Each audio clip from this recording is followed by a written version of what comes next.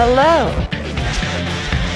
and welcome to another broadcast with Gian. Watching this program, you are going to be inspired, challenged, and enlightened. Now, let me introduce to you our host, Gian.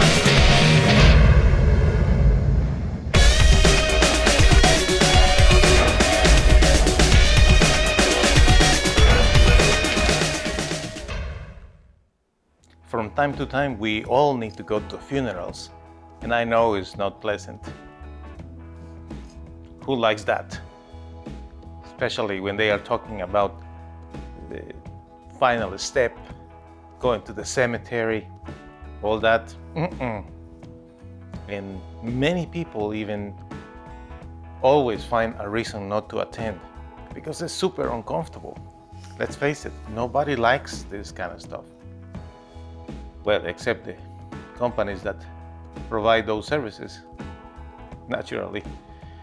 But the family, those who are hurting because they lost somebody, and the rest of the people that attend the funerals, everyone is just having a difficult time.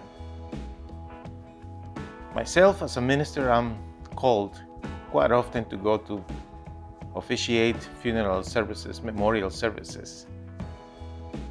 Not that I enjoy it, but I am used to. I go speak to people and encourage people to believe in heaven, to believe in God, to believe in the Bible. I do my best to bring them hope. But you know, one thing that I want to suggest you, my friend, when it's about funerals is the most important thing is your presence. Your presence, because that will bring comfort to those who are sad. Your presence is important. Even if you don't have anything to say or you don't know what to say, just your presence makes a big difference in the life of those who are sad because they lost somebody, regardless what is the cause of their death. Just seeing people there in the funeral home or going to the viewing, even better, the cemetery, or if it's a cremation, there is a memorial service. Your presence is important. But I will tell you something that many people don't do, which is the most important part about the funerals. You know what is that? The following weeks. The following weeks are very important for the person who lost somebody. There, my friend, is when you can be a big piece in this puzzle of life that will put all things together. We believe in God, and we know that some people, they are being called because it's their time. Some others were not wise, the way that they were eating, or bad habits, or the way that they were driving, or their lifestyle, or many other reasons. They could be a victim of an assassination or a car accident, or many reasons could bring the death in somebody. But the one that is there, the one that is sad because lost that loved one, is the one who needs you. If only you could do this, at least once a week, reach out. Say hello. Tell them that you are thinking of them. Invite them to have a cup of coffee. Bring them a pizza. Write a little note. Make a phone call. Show them that you are thinking of them. Because you know what happens in funerals and in some public events? There are people that are absolutely good to say things to others.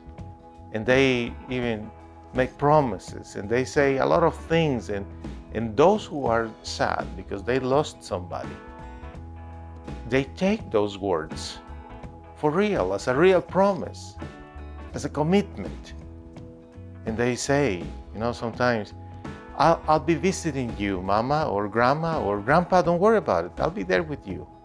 I'm gonna come to see you. I'll be in touch with you.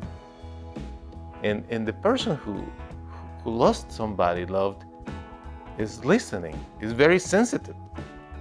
You realize that. That person is super vulnerable at that point, and they say, are you really going to call me? For real, you're gonna come to see me? And that brings a light of hope in their lives. Do not miss that opportunity, my friend.